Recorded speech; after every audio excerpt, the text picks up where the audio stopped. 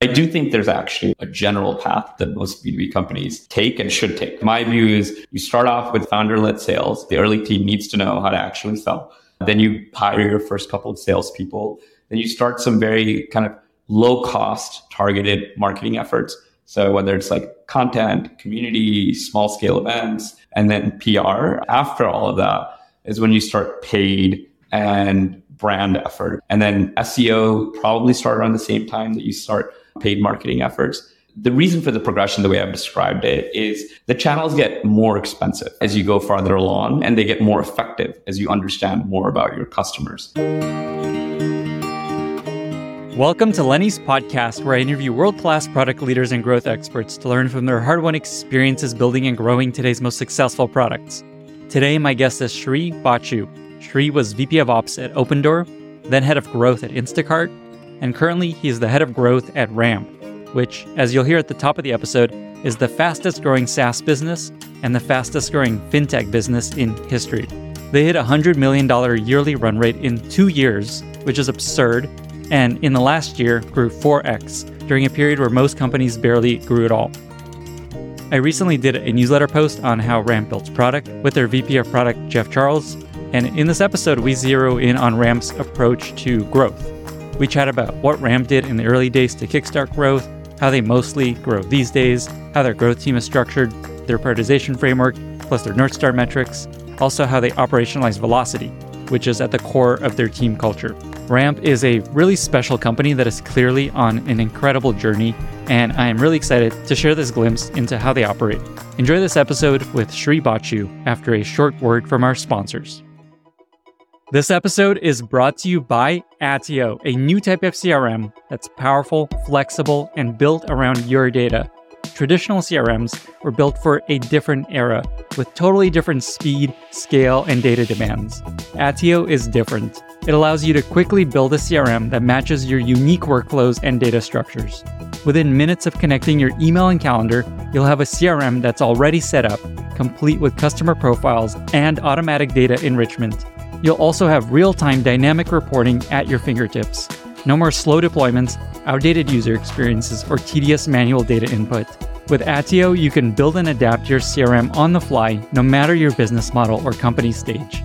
Attio is the CRM for fast-growing startups. Get started today and get 15% off your first year at attio.com/Lenny. That's attio.com/Lenny. This episode is brought to you by Coda. You've heard me talk about how Coda is the doc that brings it all together and how it can help your team run smoother and be more efficient. I know this firsthand because Coda does that for me. I use Coda every day to wrangle my newsletter content calendar, my interview notes for podcasts, and to coordinate my sponsors.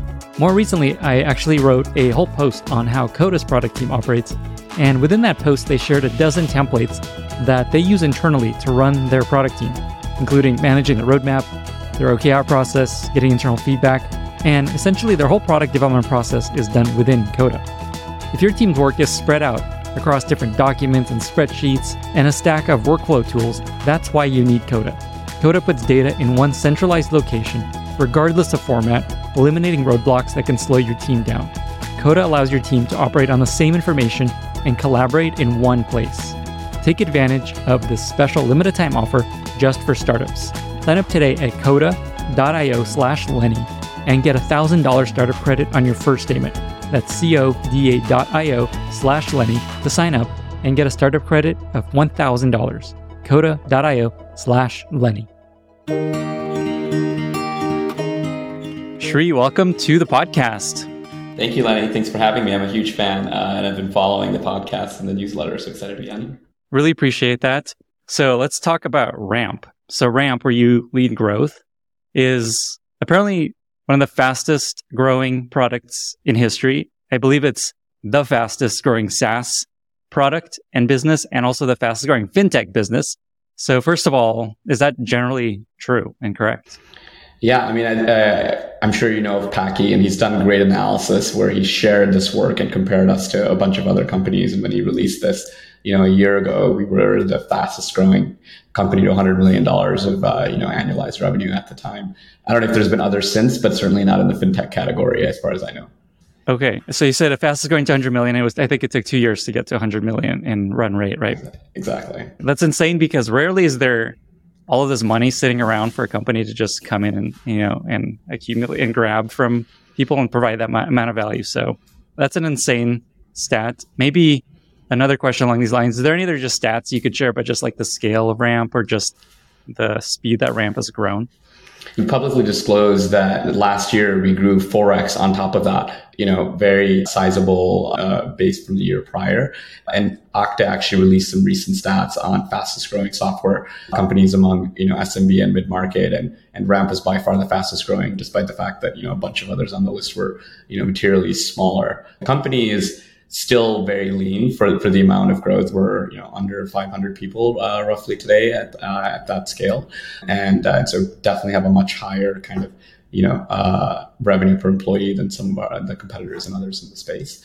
And yeah, I mean, we've got a very thoughtful and smart finance team that I've worked with actually closely, our old head of strategic finance at Instacart, and they set ambitious goals for us on growth. And I'm happy to say we've consistently beat those ambitious goals over the last 16 months or 18 months since I joined.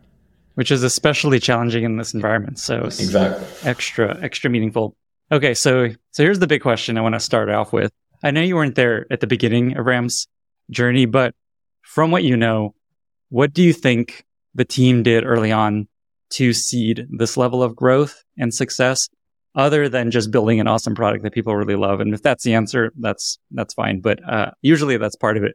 I'm curious, just like, is there any clever, unique tactics that they used to help kind of create that incredible growth from the beginning? I think you're certainly right on the product side. Obviously, you've recently written about Ramp's product engine with Jeff, and there's been incredible product market fit because of a product team that deeply understood the customer experience. And I think that certainly helped initial word of mouth. One thing that I did want to point out that Ramp did that was interesting is, obviously Eric and Kareem, the co-founders of Ramp, were previous founders of another company that they had a successful exit on. So they had a strong, reputation as founders, and kind of came in with the right set of experience to build Ramp. And one of the things that they did is what I call kind of cap table as a growth strategy, where they did a great job of getting a large number of early stage founders and other influential operators and advisors onto the cap table at the company.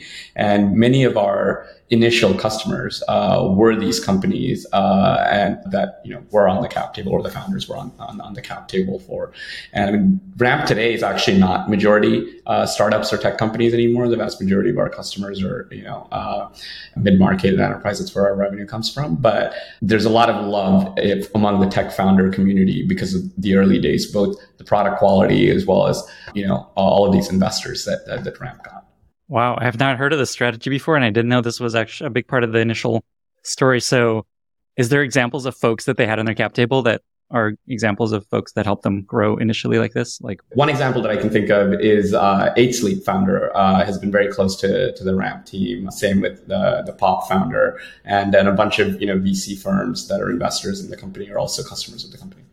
Do you know if the strategy there was VCs who connect them to small companies that would use Ramp, or is it directly founders of companies that would immediately use Ramp? Yeah, I'll say it was more founders and executives of customers that can use Ramp. Certainly, we have a fantastic group of very sophisticated investors who have made introductions to Ramp as well, and that helped. But I will say that is not as big of a channel as one might expect, because companies have their own, decision-making frameworks for selecting a product like Ramp, and the investor opinion and recommendation matters, but it turns out it doesn't matter maybe as much as another customer who's actually used the product that they know or are actually experiencing the product. Amazing. Awesome tactic. I've not heard that before. In terms of growth, how much of growth of early Ramp was new customers versus expansion within existing customers? Because what's cool about a credit card is people spend more, you make more money because you're taking a piece of that. So roughly, how much of the growth insanity over the first couple of years was from expansion within existing customers? Obviously, many of our early customers have grown quite a bit. And our whole strategy is to be save companies time and money so they can redeploy that in other ways for their own growth or other objectives. And we obviously are growing our product suite as well, like bill pay, flex, et cetera, where our customers can spend more money on Ramp and get more value out of Ramp. Having said all of that, what's interesting is that the vast majority of our growth back then and even to this day is via new customer acquisition. It's just we are adding so many more customers that the growth of our customers, while strong and important part of our growth lever, is not nearly as material as you might think. Okay, awesome. So that's a good segue to the next question I had, which is if you were going to create a pie chart of how Ramp grows, and ideally if you could even share like early on and then now, like how does that pie chart look? What are the kind of the slices of that pie? And then what are the rough percentages of where growth comes from for Ramp? Rather than going into the specifics, one thing I'll say about the growth system today is if you were to look at, what percentage of our business comes from outbound sales, paid marketing, field, and then a bunch of other channels, and you compare it against industry benchmarks, I think the secret sauce of Ramp is not that we've found a channel that's like unique and that we've over invested or under invested. I don't think our distribution would be not that far off from looking at other companies at our size and stage.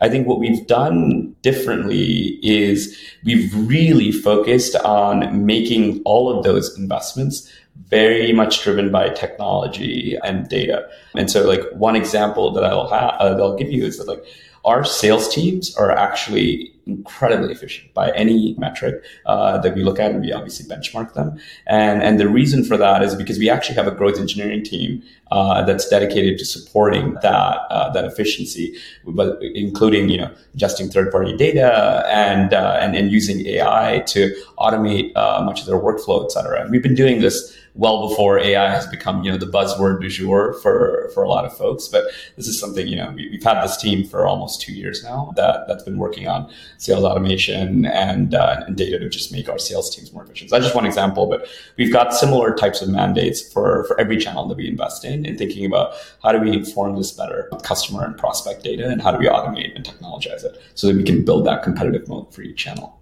I'd love to learn more about this growth eng team that works with sales. How is that structured, maybe as the first question? And then just like, what are their goals? How do you measure their progress and success? A lot of companies do it, differently. I think what works really well with Ramp is that we have the same shared goal, which is the pipeline driven and the payback period of the channel. It's kind of unique to Ramp where the engineers feel ownership of the quota. They're not like owning product metrics or what have you. There are obviously, of course, interim and input metrics that are important, but they really do feel accountable for the pipeline driven and the efficiency driven by that team. And I think that naturally allows them bottom up to come up with the right projects that they think will have maximal impact on efficiency and top line. So what are the sorts of things they do for a sales team? Is it like they help them prioritize leads? Or is it they help craft their messaging? Like which parts are the maybe most important? All of the above, helping find the right prospects, sending them the right messaging, as well as prioritizing responses and drafting potential responses for the team as well. Fascinating. How much impact have you seen that has on sales? It's incredibly helpful to our sales team, and it's one of our most efficient channels, as I've mentioned. So I think that there is something unique about our ability to bring technology to every channel.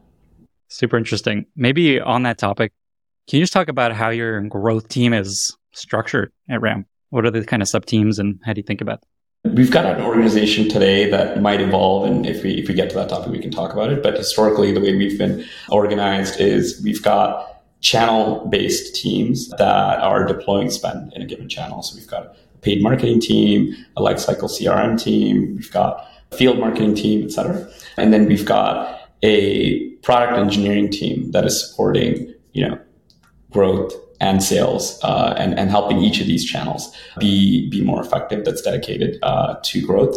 And then separate from that, we've got a small kind of what I call an innovation or skunkworks type of team that works on cross-channel, just things that don't neatly fit into a box that we think could be cool or fun to try to just do more experimentation that's cross-channel, cross-team. Definitely sounds like the most fun team.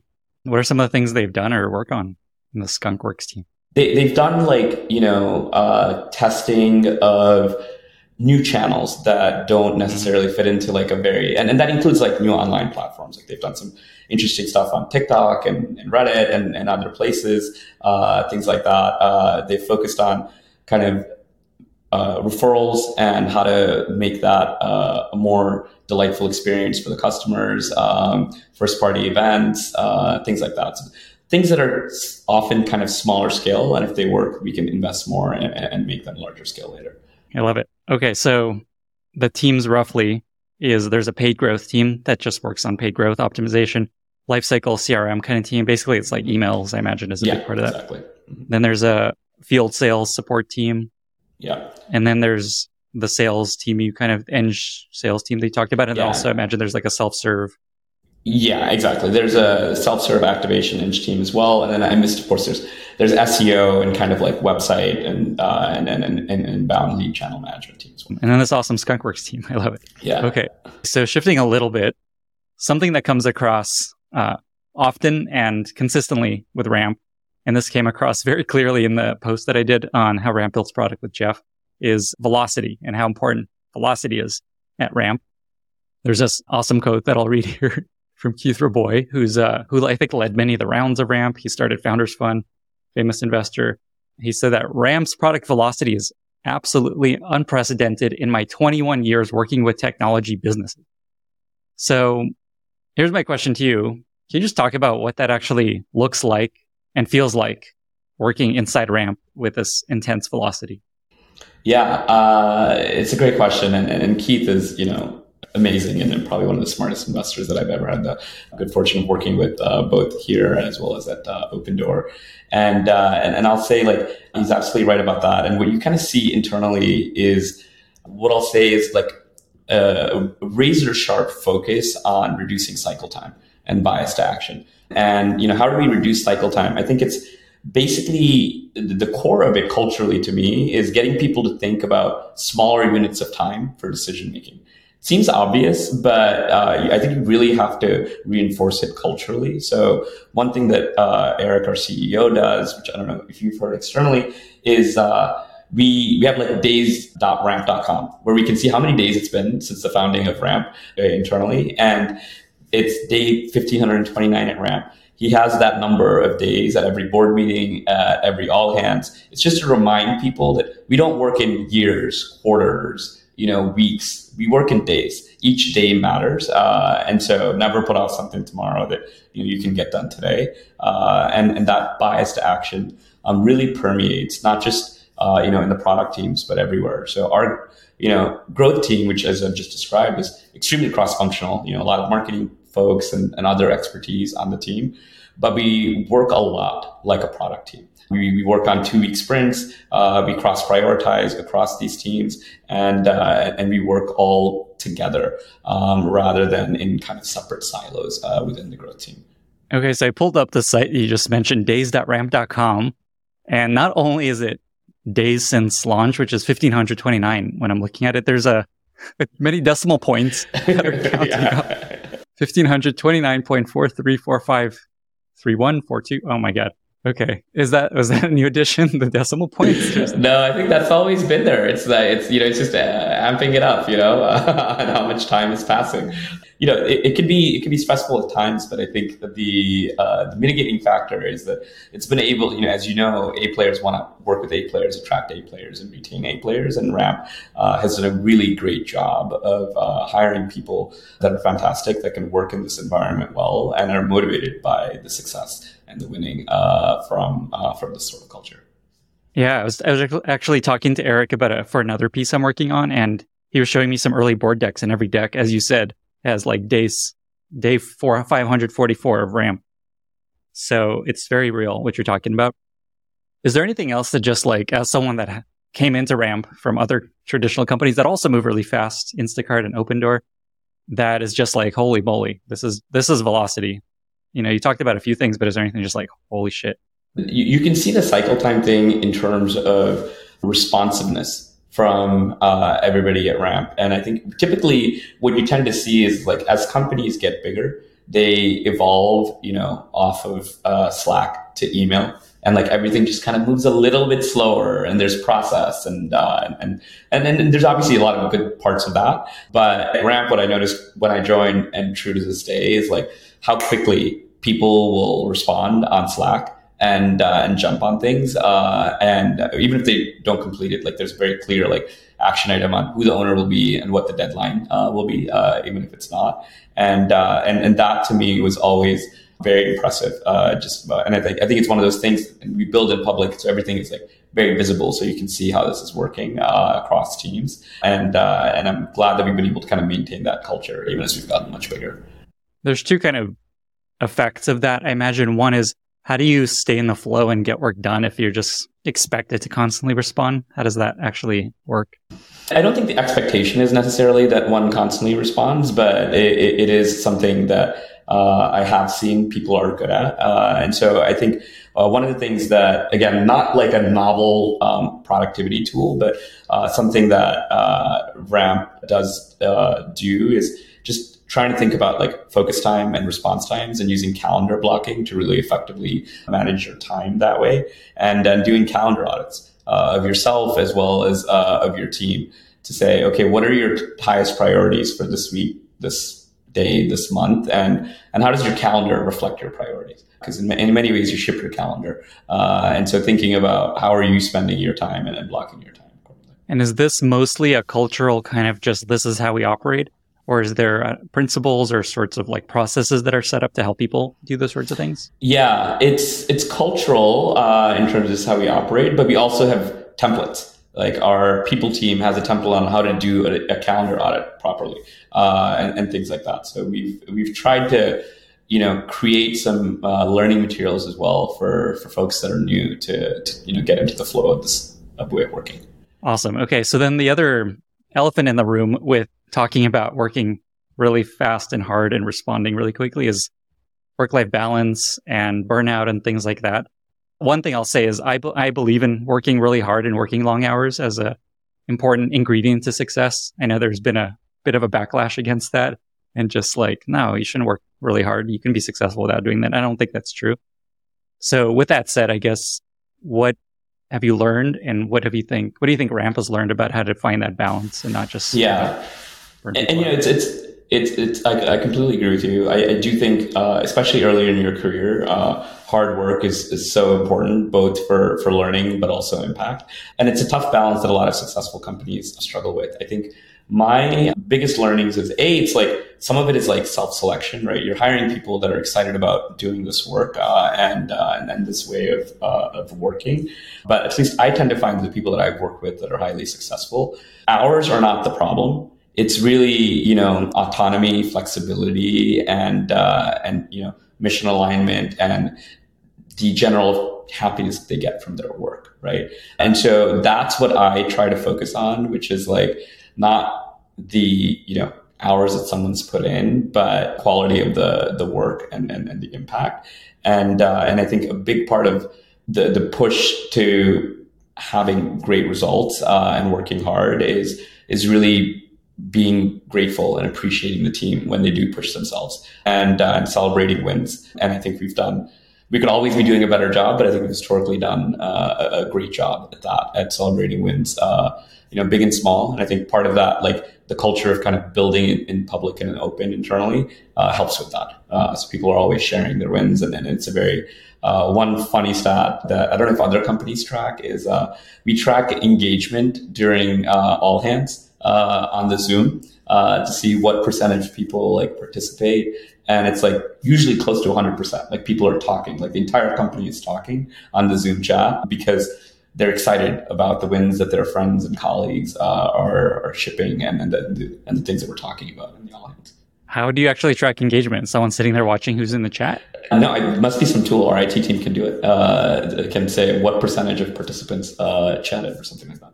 I see. So it's not like who's looking at the screen. It's like who's talking in the chat. Yeah, exactly. Or reacting in the chat, et cetera. Yeah. That's awesome. And it's not like you must engage. It's more just like, are we delivering content? And by the way, like this is probably the first time I'm sharing this. Like I don't think Ramp employees necessarily know this. I don't think we've actually shared this. I just heard it from our IT person recently, and I thought that was kind of a fun stat. I love that because it's not like, it's more just like, are we providing value to people, or are they actually excited and interested in this sort of thing? I was going to add on to your point about how working hard and working long hours can be seen as this like, oh, this sucks. I wish I was at home watching Netflix. But I find that the most fulfilling parts of my career are where I was just working insanely hard for a long time. As long as that work was meaningful, exactly like you said, it was something that mattered and came out and shipped and people were excited about it. And if it wasn't like, oh, that was a waste of my life. So that super resonates. Yeah. I want to come back to growth for a moment. I had a couple more questions I wanted to ask here. You talked about some of these teams that you have around ways you're driving growth.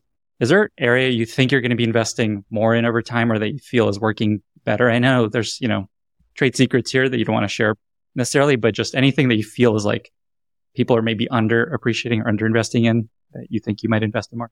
What I'll say on that front is, look, we, like everybody else, are always focused on driving more efficiency in our growth engine. There are some channels that, and we have a diversified, portfolio of bets, right? Like one thing that's kind of interesting about the world of growth today is, I think historically, people that used to run growth were folks that had a marketing or kind of a product background. And what you're seeing these days, I think, are more folks like me who actually come from an investor and analytics background to lead growth teams, because growth has become more and more about a diversified portfolio of bets at a reasonable ROI and building a system that's designed around experimentation and data oriented, right? So the reason I say all of that is our goal is to, over time, of course, make all of our channels more efficient, but also allocate more to channels that are more efficient as long as they're scalable, right? And so the more that we can push, customer awareness via, owned and earned media, the better for us. And so we've got, a few different strategies on that front, but we're also working on making our other channels more efficient by the day. So mysterious, but I appreciate you sharing what you can. The point about the portfolio bets is interesting because if you think about it, most companies initially grow from one. You talked about growth engines. That's like the same term I use. Usually there's like one thing that helps you grow initially, like SEO or word of mouth or maybe paid. And then eventually every single company basically ends up doing all the growth channels and then has a team dedicated to like just keep optimizing SEO, keep optimizing referrals. So I think that's a very typical path. And then it's exactly like you said, how do we make each of these as efficient as possible? Yeah. Maybe as another last question around Ramp's growth, is there any other just really surprising, interesting, really effective tactics that helped Ramp grow over time? I think one thing that's been interesting is Ramp's ability to leverage PR as a growth machine. And as you've seen, like we've got a fantastic PR and comms team, and we get a lot of deserved good, press through that. And one thing that's been interesting is our fundraising also as a growth strategy, kind of like not obviously explicitly. We've got very clear goals for our fundraising. But what we have seen is anytime that we've been fundraising and we've been using that as an effective way of creating a market moment, it's driven actually a non-trivial amount of top of funnel for us. People always talk about PR being like, people overinvest in PR. They think PR is going to be this magical growth lever, but it actually works sometimes. And in my opinion, you have to have something really interesting for it to work. And obviously you guys do. It's, the company's growing like crazy, which is innately an interesting story. The founders are really important. And rarely is funding like an event anymore for most companies. So I think it says a lot that people care about your funding. What you said is exactly right, is you have to be thoughtful about your PR moments. Like everybody wants to announce things about themselves. That's not necessarily interesting for the press or for an audience. And so thinking about how do you compile enough value to the general audience so our fundraising announcements usually also have some additional color on something unique about the business that we share to provide more value to readers. And then there's also newsletter people like me and Packy you mentioned who wrote about Ramp because it's also just so interesting. What's your sense of that versus traditional PR? There's this big debate of just traditional media is no longer relevant. All these other people will go through newsletters and podcasts and things like that. What's your sense there?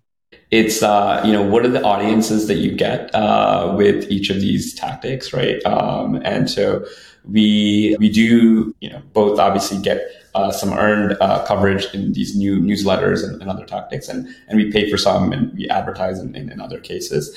And what we tend to find is like these are great reach, but they tend to work very well for actually hiring. It improves Ramp's reputation as a company for recruiting and hiring, which helps. And they help with a certain audience of customers, which is typically tech founders and folks close to the tech ecosystem. But as I mentioned, the vast majority of the world is not startups, and the majority of Ramp's customers are no longer tech and startups. And so as we're thinking about ways to grow, I think channels like these are one piece of the equation. But I think traditional PR will remain another really important piece because they just target a different audience. As you're talking, I'm watching the days count up on this days.rampage still and stressing me out. I feel like I'm keeping you from doing work to keep growing Ramp, but let's keep going. I'm going to close this tab. You talked about growth engines. I'm curious what you've learned about building a growth engine at a company, and another way to put it is just a repeatable, scalable growth process, whether it's at Ramp or Opendoor or Instacart. People talk a lot about what should the right design of the team be, or profiles of people on the team, et cetera. And I'm happy to talk about what are the right profiles of people. I think that's an important conversation. But I think like design of the team, people often, I think it's a red herring about team structure and team design and what's the right one, et cetera. I think most of that is irrelevant. What actually matters is culture and rituals and cadences rather than the team itself. And so what a great growth engine and a great growth team is one where you set the culture, like set very simple, North Star metrics, usually one, at most two, right? And you've created a culture of defining hypotheses that are data-driven, and a culture where that can be executed quickly and have like an MVP kind of mentality for product and non-product projects, right? Where people can fail and learn quickly and iterate quickly. So I think that part of it is more important than the specific people or their functions in many ways to me, especially when you're starting to build a growth engine. It's like, can you build a set of people that can generate new ideas and evaluate them effectively and move quickly? Is really what you're trying to design for. Let's unpack some of this because this is great. So in terms of North Star metrics, what are some examples in your experience of good North Star metrics? Like revenue is obviously a very common one, but often it kind of is too high level. Do you have a sense of what a good North Star metric is? I like having, kind of two, right? One is something around volume and growth. And you want that to be very motivating and intuitive for people to understand, and also B, something that the growth teams can directly impact, right? Revenue is, for better or worse, more important to the company, but also much farther down the line of whether or not the growth team can impact that, right? And so at Instacart, for example, our North Star metric for growth was monthly active orders. And that's what we all rallied around and looked at every day, how are our MAU doing? And then obviously we had a large growth and consumer engineering team at Instacart, 300 plus people. And so there are people working on every single corner of the app and outside of the app on acquisition to drive growth. And it's like some of the stuff is like minutia, right? It's like making the checkout flow slightly better or faster or something like that. So for example, that's a good example, right? It's like, okay, well, so we're going to goal that team on MAU. Like, how are they going to move, monthly active orders by making the checkout flow slightly better? Maybe they can have an impact or maybe not. And so one of the things that we did is the actual, local team has their own metric that they can directly influence. Like, you want to actually, hold people accountable for things that they can influence. And then we created via, the finance and data team, a translation layer for every team's metric into MAU. It would be like, if you got one extra weekly order because of your checkout flow from the same customer, it would have like 0.x impact on, the company's MAU. And then we would just roll up all project plans as well as project impact back into this like singular MAU metric. And the other benefit of doing something like that is that it also helps you cross prioritize much easier, right? Like, should we add more engineering to this team? Should we add more budget to that team? It's like, okay, well, what's the MAU map? Like, where is there more MAU per dollar or per engineer being built? And it just really helped us unify and move together. I have questions about this. This is great. By the way, why is it monthly active orders versus just monthly orders? How can you be an inactive order? Sorry, orderer. Okay. So like monthly active users basically is what it is, but we call them orderers because users can just log in and not order, right? So Got it. You're actually ordering on the platform. Yeah, I think there was this backlash against users at Facebook. I think it's monthly active people. And so I get it. Okay, understood. Interesting. So you find that instead of sub-teams having a different metric that we just know is good, that's like one of the variables in the formula of monthly active orders, you actually have a translation that converts that specific metric moving to the North Star metric. Yeah. The team on their day-to-day for their sprints, whatever, are looking at their own metric. But for the purpose of planning and resource allocation and reporting, we would use the translation layers to actually just look at everything on a MAU basis. Knowing those sorts of formulas are often not perfect. Yep. How much weight do you put into that formula specifically? And I think like in general, like the planning process is not perfect, right? Like you can have a financial plan in Excel and the reality can diverge quite a bit. The only thing you can be certain of is that you're not going to accomplish exactly the plan. So we did a couple of things to that. One is like, setting a culture of like, we know this isn't perfect. This is like 70-30, 80-20. It's to guide. So like we wouldn't use the translation factor to make like a marginal decision, right? Like, should we like, if something's 5 or 10% off, those are done based on judgment, because at the end of the day, regardless of what metric framework you use, marginal decisions are marginal for a reason. They're really hard things to decide. And so the framework helped with like just reducing the cognitive overload of decision making to only those that are, marginal, right?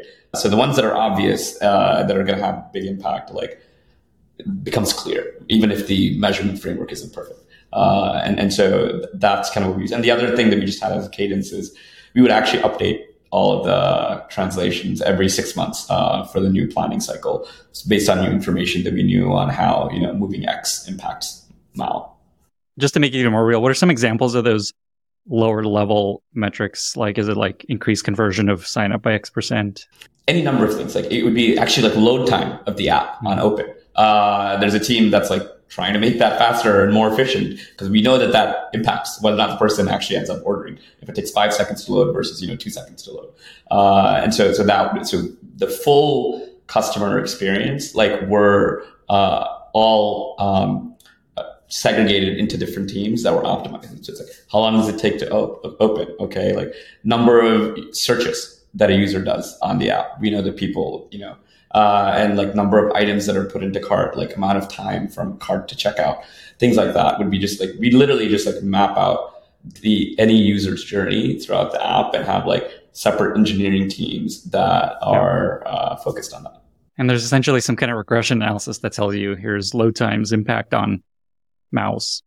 Exactly. And the other thing that we did is so we would have these translation factors, but we could also just see what the cumulative impact of all of the work is. Like Facebook did this too, which is just long-term holdouts, right? For each surface area. So the checkout experience team that I've been talking about a lot for some reason would have their own holdout. And so we could see what the cumulative impact of, monthly active orders on the people that got last half's experience versus this half's experience on the holdout. And that would make it very clear. So regression is one way to do it, and then basically an effective A/B test, but with a small holdout. Is there a holdout for the performance team where someone just has a really slow version of Instacart? I wonder actually, but there's holdout for almost everything.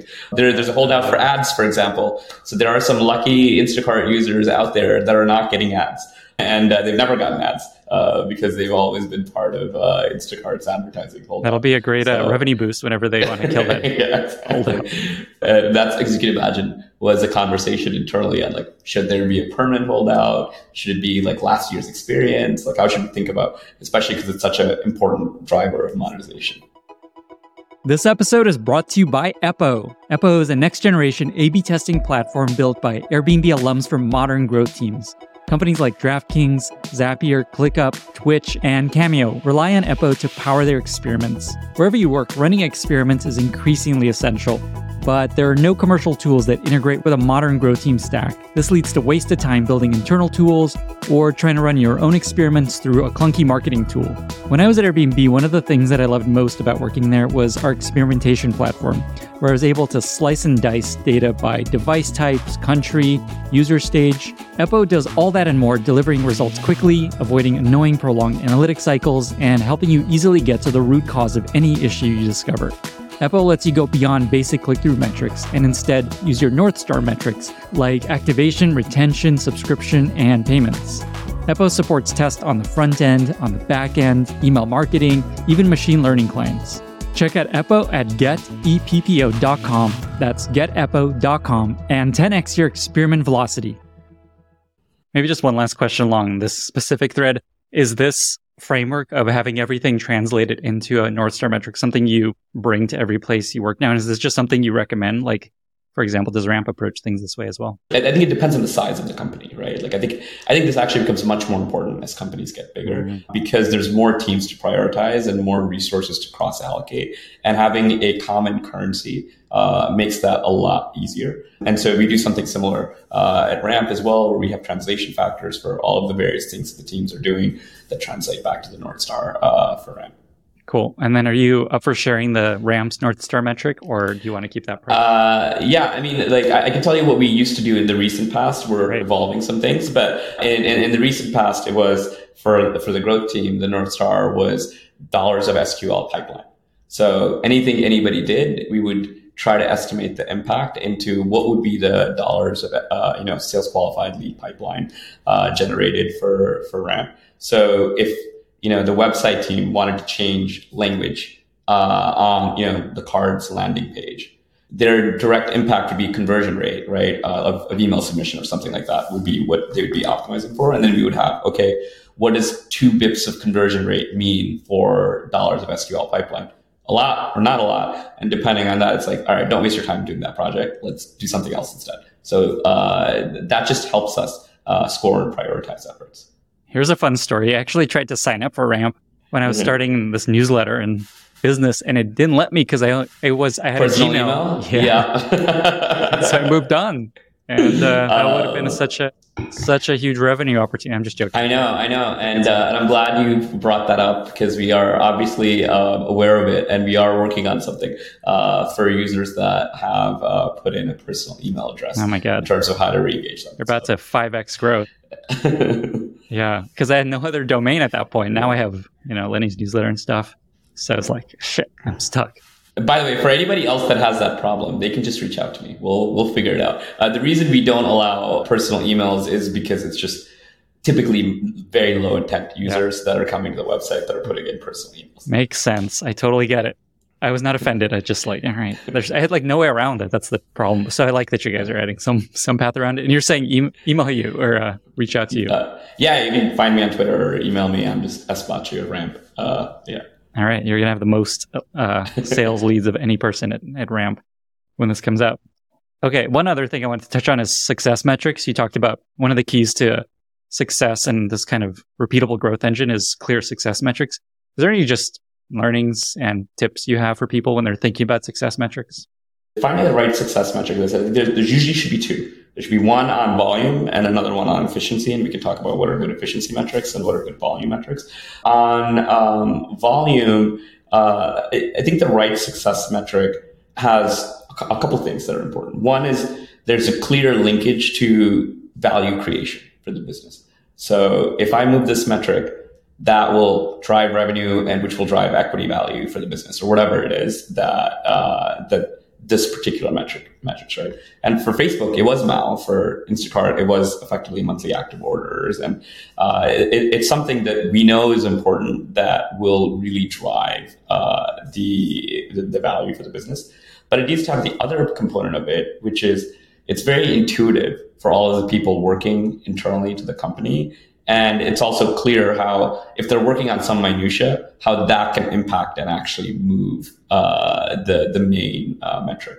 So it's usually like you have to find something that's somewhere in between, not too far, too lagged, towards revenue and value creation, but also not, something that's actually like translatable to the efforts of various teams. Is there an example of a good success metric that just comes to mind to make this a little bit concrete for people? It just depends on what goal at any given time is, right? Sometimes you're trying to drive more users. Sometimes you're trying to drive more engagement, and you can reorient the company on what you're trying to do as the North Star for growth during that period of time. And so users obviously we've talked about as a good one. Like for engagement, I think I've often found what really helps is, and you've done actually really good benchmarking at some point, like the escape velocity metric for growth for a given company. I don't think you phrased it that way, but that's how I like that phrase for a given user, which is what does it take for somebody to become an engaged and active user or customer of a platform? And at Facebook, it was like 10 friends the first 7 days. At Instacart, it was 3 orders in the first month. And at Ramp, for our activation, we've got it's very specific to Ramp, but we've got 4 events that the customer needs to do in the first 30 days. And if they do that, they have a high likelihood of being activated and successful. So our activation team focuses on that. The framework you just described reminds me, Gibson Biddle has this really simple framework of GEM, where you can basically prioritize one of 3 things: growth, engagement, or monetization. And his advice is always just all of them are great. Just make sure you're all aligned on which one matters most at the time. Yeah. And it's very similar to, we used to have this at Opendoor, and I think DoorDash also uses a similar framework, which is, speed, quality, and cost. All 3 are important, but it's very hard to optimize all 3 at the same time. So you need to have, a particular prioritization. And I think growth teams can also use that. I think the way I think about the growth team's journey is step 1 is build a system that can move fast, and then work on improving the quality, and then work on optimization of costs after. So similarly, you pick which phase you're on, because you can't do all 3 at the same time, whether it's growth, engagement, monetization, or just the other way of framing that. Speaking of metrics, I had this note here that you're a big fan of payback period for measuring investment ROI versus CAC. Can you talk about why that is? Yeah. So a lot of people, CAC obviously gets thrown around a lot. And a lot of people are like, okay, you have to be reducing your CAC. There's a fundamental flaw to it, which obviously is that you're focusing on cost and not the value derived, right? And so when you focus on CAC and reducing CAC, what tends to happen is you actually might be doing something very damaging, where you're succeeding in reducing CAC, but you're actually bringing in customers that are less valuable, because those are the ones that you're able to attract with a lower CAC. And so reframing it away from CAC towards LTV is helpful, and that's better, right? So thinking about, for better customers that are bigger, we want to spend more. So you might think, LTV to CAC might be a better way of looking at that. I think the challenge with LTV to CAC, especially for a lot of, even Ramp, right, is only 4 years old, is it's really hard to predict LTV. It's like a DCF. It's extremely assumption laden, and it's hard to know, what the final value will be. And especially if you think your churn is low and your LTV is very high, you might end up spending a lot of money because you're like, my LTV to CAC is great. And then a year or 2 into the business, you realize actually your churn is higher than you thought. Your initial customers aren't representative of your long-term, retention. And all of a sudden you've destroyed a lot of value by looking at LTV to CAC, which is why I'm a big fan of payback period and actually being really thoughtful about that, using, contribution margin, not revenue or gross margin.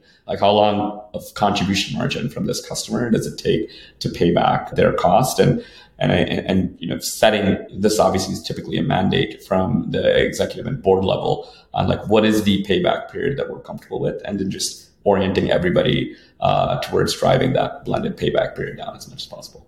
For folks that aren't familiar with the concept of payback period or contribution margin, could you just briefly describe what those mean for listeners? Yeah. So contribution margin is basically the profit that you make on a given customer after you take into account all of the variable costs. So including the cost of production as well as any other variable cost to serve that customer. So that might include support and other things that scale with your revenue.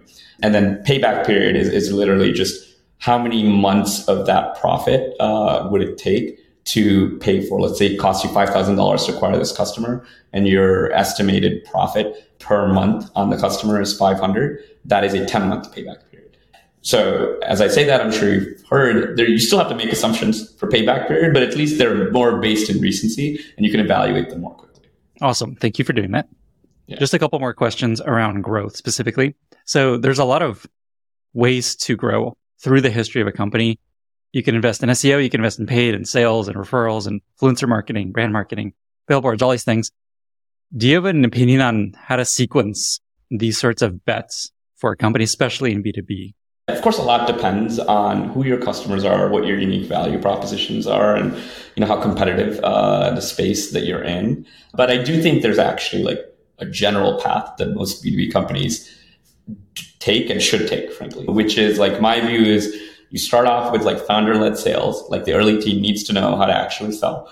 Then you hire your first couple of salespeople.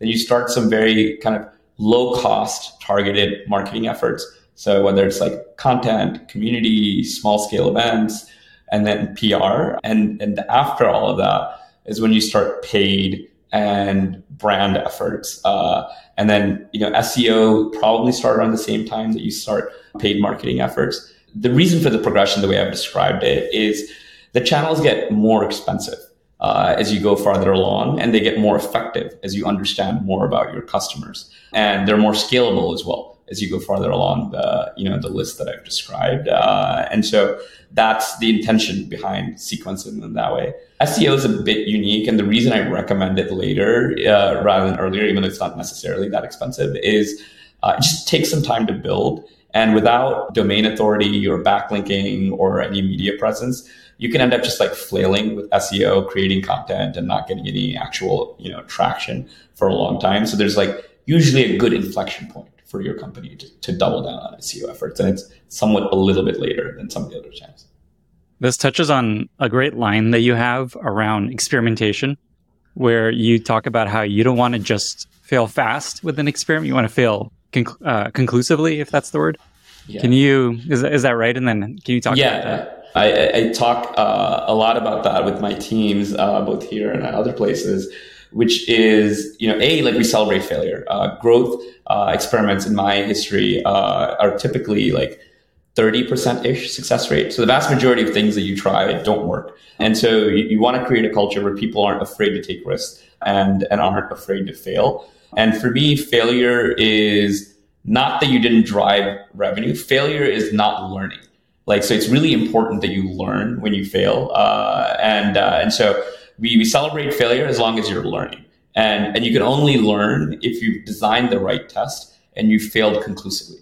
Because otherwise, I think many of us have been in situations where there's intuition that something might work and it doesn't work. And then you end up doing it over and over for years, because every time a new executive or somebody else has the same idea, you try it again. And it's because you haven't been able to design the test to fail conclusively. And it's hard to do, but at the end of the day, there's only two ways to, make an experiment successful. Either you have a very large N, or you have a very significant treatment, which is like, what you're doing in the experiment itself. And, in B2B, you don't usually have the luxury of large N, which you do in consumer, right? Facebook can get stats saying in 2 hours. A B2B company could take 2 years to get to the same number of, touch points. And so to counteract that, I recommend people just trying to maximize the treatment effect, which is if you have a hypothesis that you're testing, just throw all of the possible tactics and resources that you think would move that needle, because you can always cost rationalize later if it works, right?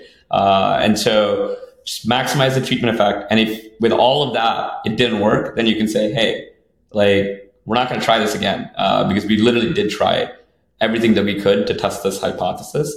And if it doesn't work in the best version and it's expensive as it is, this is not worth spending more time on. But if it does work, great. Then you do another version of the test with half the tactics or whichever tactics you think work better or worse, and you optimize over time.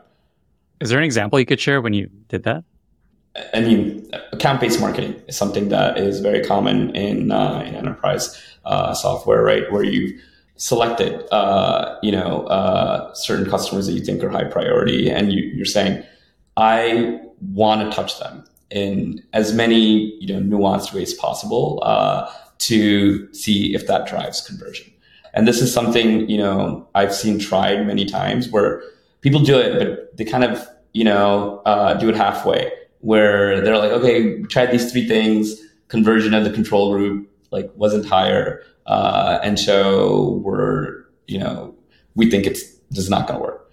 And then a new go-to-market executive comes and they have to do it again. They have to do it again. They have to do it again. It's like a very common one where this happens. And so when we did it at Ramp, we did exactly what I just described, which is let's really be thoughtful about the experiment design, both in terms of maximizing the number of people as well as maximizing the number of ways and types of ways that we're effectively touching these target customers to show the value one way or the other.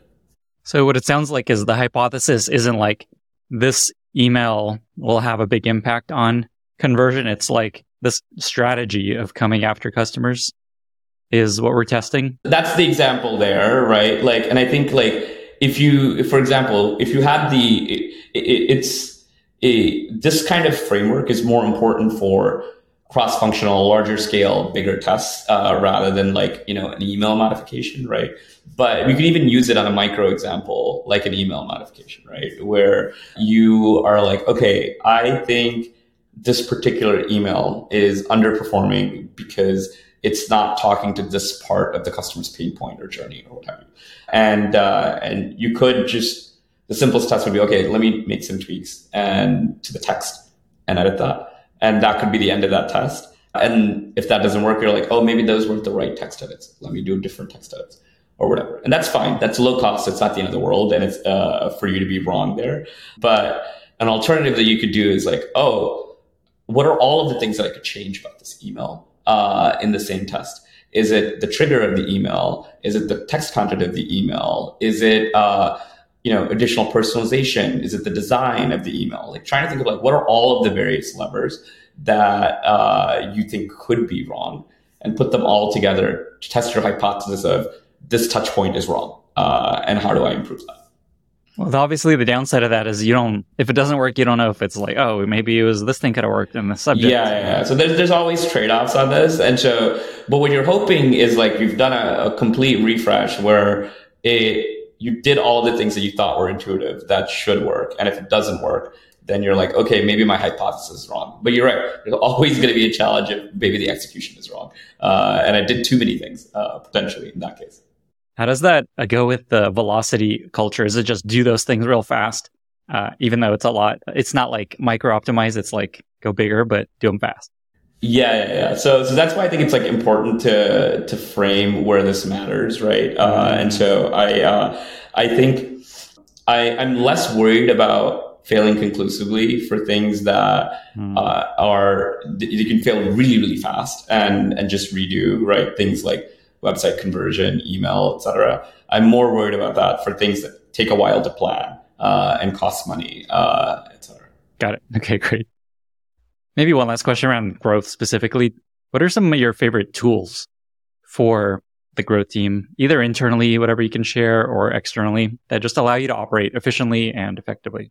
A couple of things that we've used. I mean, one simple thing is, for sprint planning, actually, we use Airtable because the planning process and the scoring is so much more analytical in the translation layer. So we've got a template on how we do our sprint planning and how we translate the various impact metrics into the common currency, which I enjoy, but I don't think it has to be Airtable. It's just some form of organization that works well for that.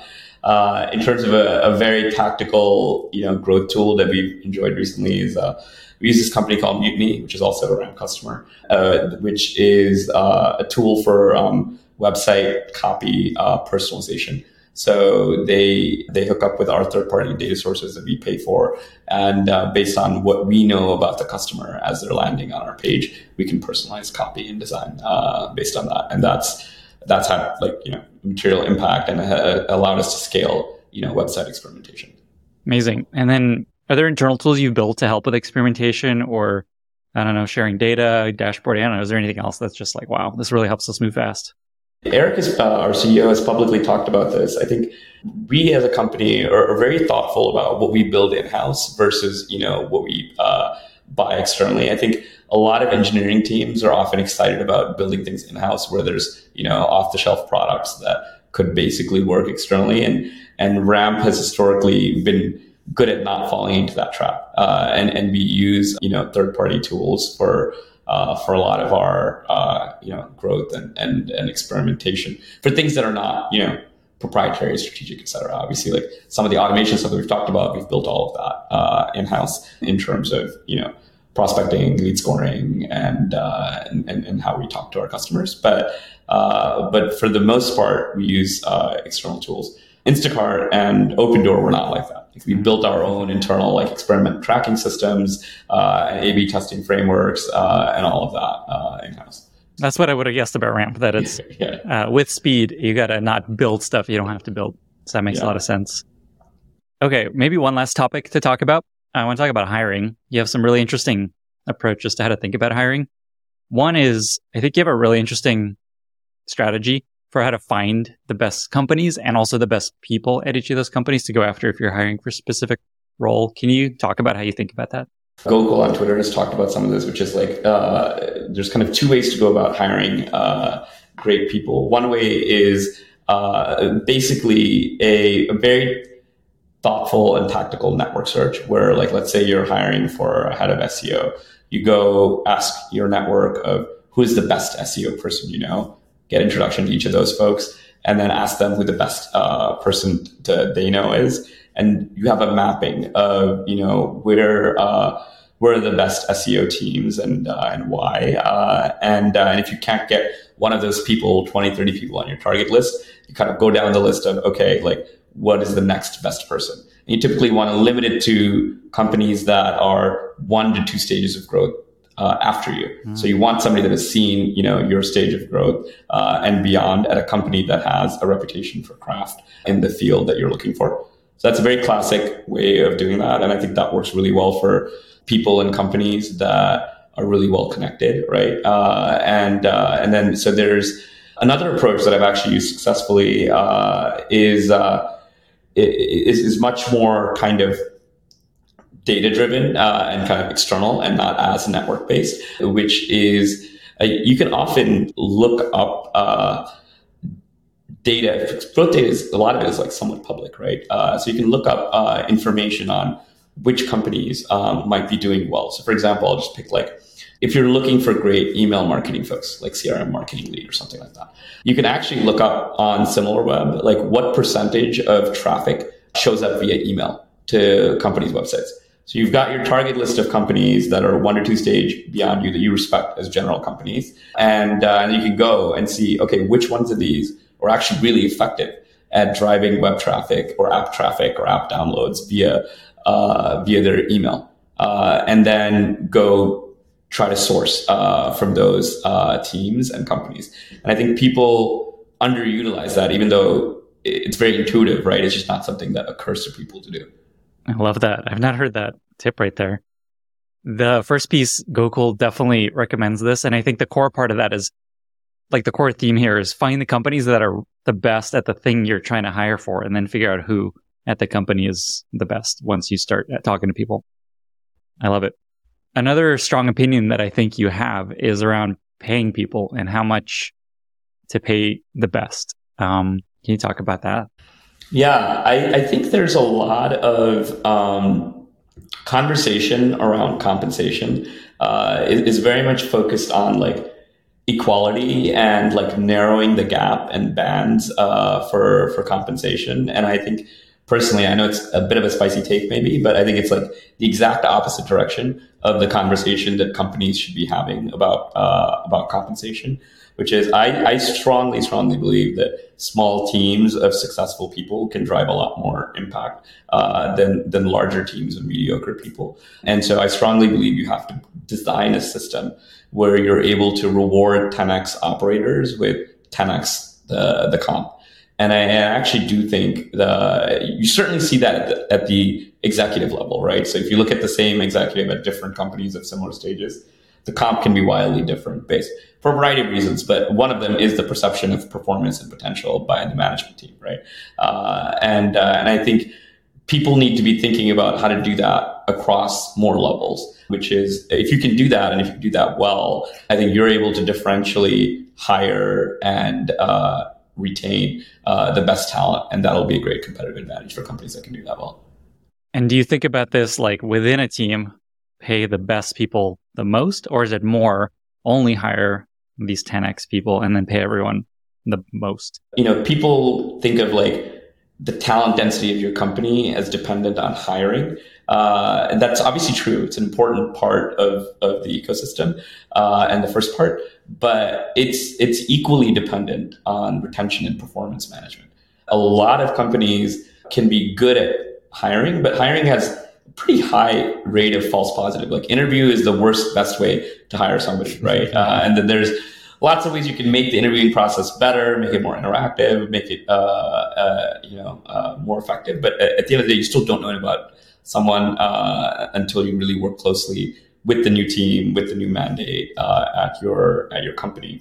So I think it's not about necessarily hiring 10x operators. Obviously, you're looking for that, but it's also about investing in people that are doing really well and accelerating their growth and rewards based on impact once they're there, and as well as managing out people directly that didn't work out. I mean, I typically think it's like almost never when I've had to part ways with people is because someone's a bad actor. It's almost always that it just wasn't the right fit for whatever reason, for their skill set, for their life goals, whatever it may be, and it just wasn't a fit for that role.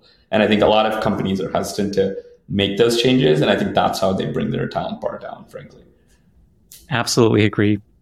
Shri, is there anything else that you wanted to touch on before we get to our very exciting lightning round? I don't know how many people use this. I'm still surprised when new folks come to me and it's like, I need to write, by the way, like a document of like, how do you work with me? Because I know it's like a lot of people have been talking about it. I think Clarice Johnson's talked about it too. But I say that like my love languages are like spreadsheets and frameworks. And one very simple one that I've always liked that sometimes people are surprised to hear, but I think most consultants know is what we call MISI, mutually exclusive, collectively exhaustive set of things. So whenever you're trying to like attack a problem and trying to brainstorm solutions or what have you, I really like to remind the teams to think about MISI because when you kind of think about that and evaluate your set of solutions with that framework in mind, I think you tend to find that you'll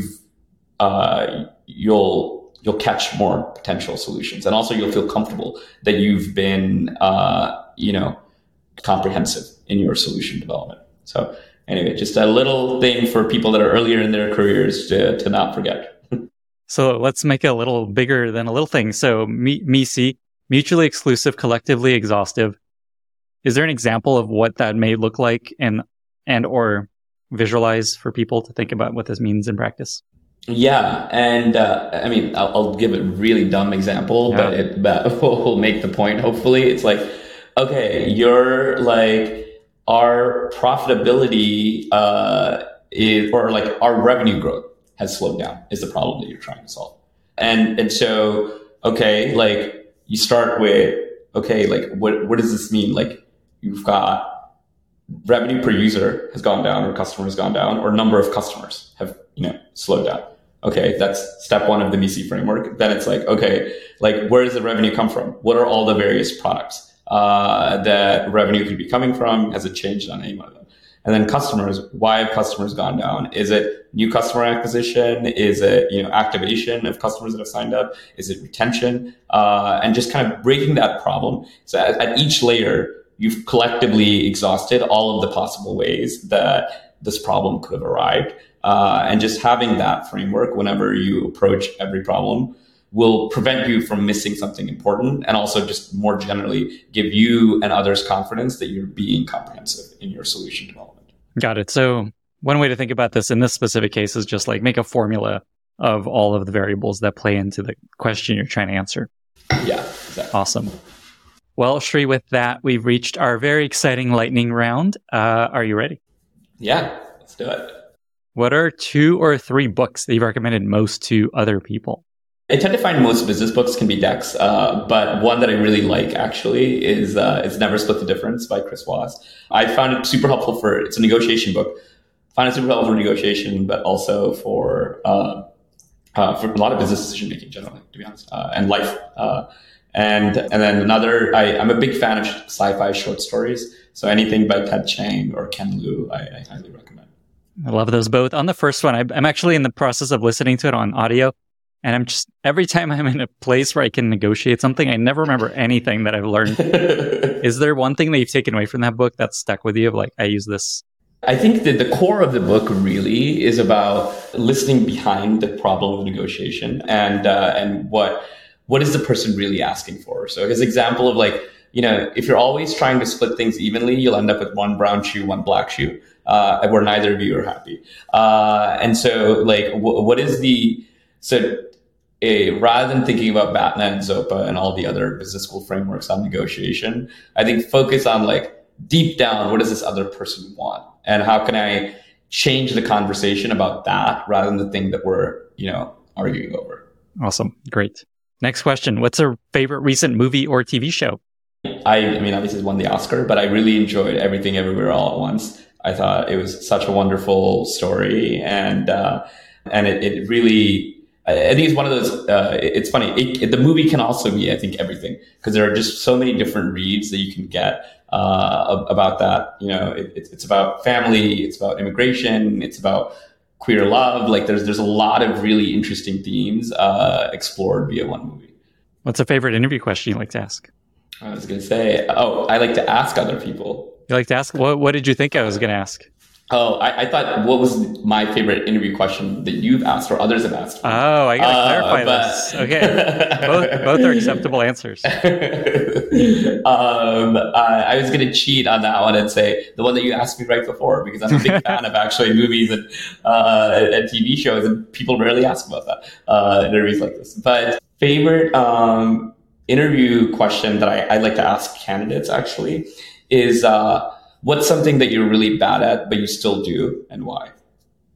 What do you look for in their answer when you ask them? Yeah, a lot of people actually struggle with that question and can't answer anything that they do that they're bad at, which is a little bit of a yellow flag, which means that they're only used to doing things that they're successful at, and they haven't cultivated interests that are not correlated to their own success at doing something, and they haven't taken the time to do that. And folks like that are going to run at the first sign of trouble and be like, oh, I'm not successful at this, so I'm going to move on. And what I really want to see is people that show examples of things that they're not successful at that they do for other motivations and goals and interests. And so if you can tell me a compelling story like that, it's usually a winning answer, so to speak. What is a favorite product or two that you've recently discovered that you love? I already mentioned 8 Sleep once in this call. I love my 8 Sleep. I'm a big fan, and they're around customers as well. And so that's been a great pandemic purchase. So I guess maybe not as recent. And then maybe another one is like Fellow Coffee. Their kettles are, I think, just designed so beautifully. I don't drink coffee, I drink tea, but I use my Fellow kettle for tea, and I think it's just a delightful product to use. I got a Fellow kettle for my tea also, and I found that the flow of the water was too slow, and it's just like, just standing here pouring this coffee pour over. Yeah. So they do have a non-pour over kettle, which is what I have, which makes it easier. Damn. Okay. My mistake. Next question. What is something relatively minor you've changed in your product development process that you found to have a big impact on your ability to execute? Yeah, I mean, I don't know if this is minor or not, but one of the things that, on the growth side, we used to have separate sprint planning for the product team, for the marketing teams, and each team had their own planning cycles. And one of the things that we did is we brought them all together into one. So like the lifecycle marketers joined the product activation team sprint cycles. And so their projects and work are very tightly aligned and work in the same pace and system as the rest of the product team. And that's had tremendous impact in our ability to work together. Final question. Ramp is all about helping people save money. I'm curious if you have any pro tips on just saving money. I mean, it seems obvious, and I feel like negotiation's already been the theme of this lightning round, but everything is negotiable when it comes to contracts. People think contracts are standardized for software, and usually not. People are trying to sell you something they're trying to grow to. They have their quotas to meet. They have their goals to hit. And so, I mean, Ramp obviously has a service for this. So if you wanted to scale, you can use Ramps. But you can do this on your own, right? Always try to negotiate. Be mindful of like quarter ends for salespeople, right? And so if you can push something out till near the end of the quarter, you can ask for, hey, I'll sign it by the end of the month if you give me a 10% discount. Will often work. So there's tips like that you can do, but remember that you can always negotiate. And then the second one is, I would say, is just hire slower. I'm a big believer in, and Jeff talks about this too in your other interview, like hiring based on slope rather than intercept. I think will work well for you, and like only hiring when people and teams are really stretched, right? I think this will serve you well both on cost and on impact. There'll be plenty of scope for the people that you hire, and as I said, I'm a big believer in small teams accomplishing more. Like, Ramp being like a fraction of the size of some of our competitors with similar orders of revenue. Shri, we've covered velocity, growth, hiring, so many topics, everything I was hoping we'd touch on. Mm-hmm. 2 final questions. Where can folks find you if they want to reach out and learn more? And how can listeners be useful to you? Yeah, I'm a big fan of, the fun place or the cesspool of Twitter. So I have a public Twitter account that, you can DM me. My DMs are open. It's just my name, Sri_Batchu. And in terms of how listeners can be useful, honestly, I think, I really enjoy meeting like-minded folks. And as I may have mentioned in other places, Ramp is growing incredibly well, and we're constantly looking to hire, and we're still hiring. So if best in class growth and marketing folks that they can recommend that we hire at Ramp, I'd love to hear. And I think the URL is ramp.com/careers. I just pulled it up. Yep. That's amazing. It. Thank you. All right, Shri. Well, thank you again so much for being here and for sharing so much. Yeah, of course. Thank you. Bye, everyone. Thank you so much for listening. If you found this valuable, you can subscribe to the show on Apple Podcasts, Spotify, or your favorite podcast app. Also, please consider giving us a rating or leaving a review, as that really helps other listeners find the podcast. You can find all past episodes or learn more about the show at lennyspodcast.com. See you in the next episode.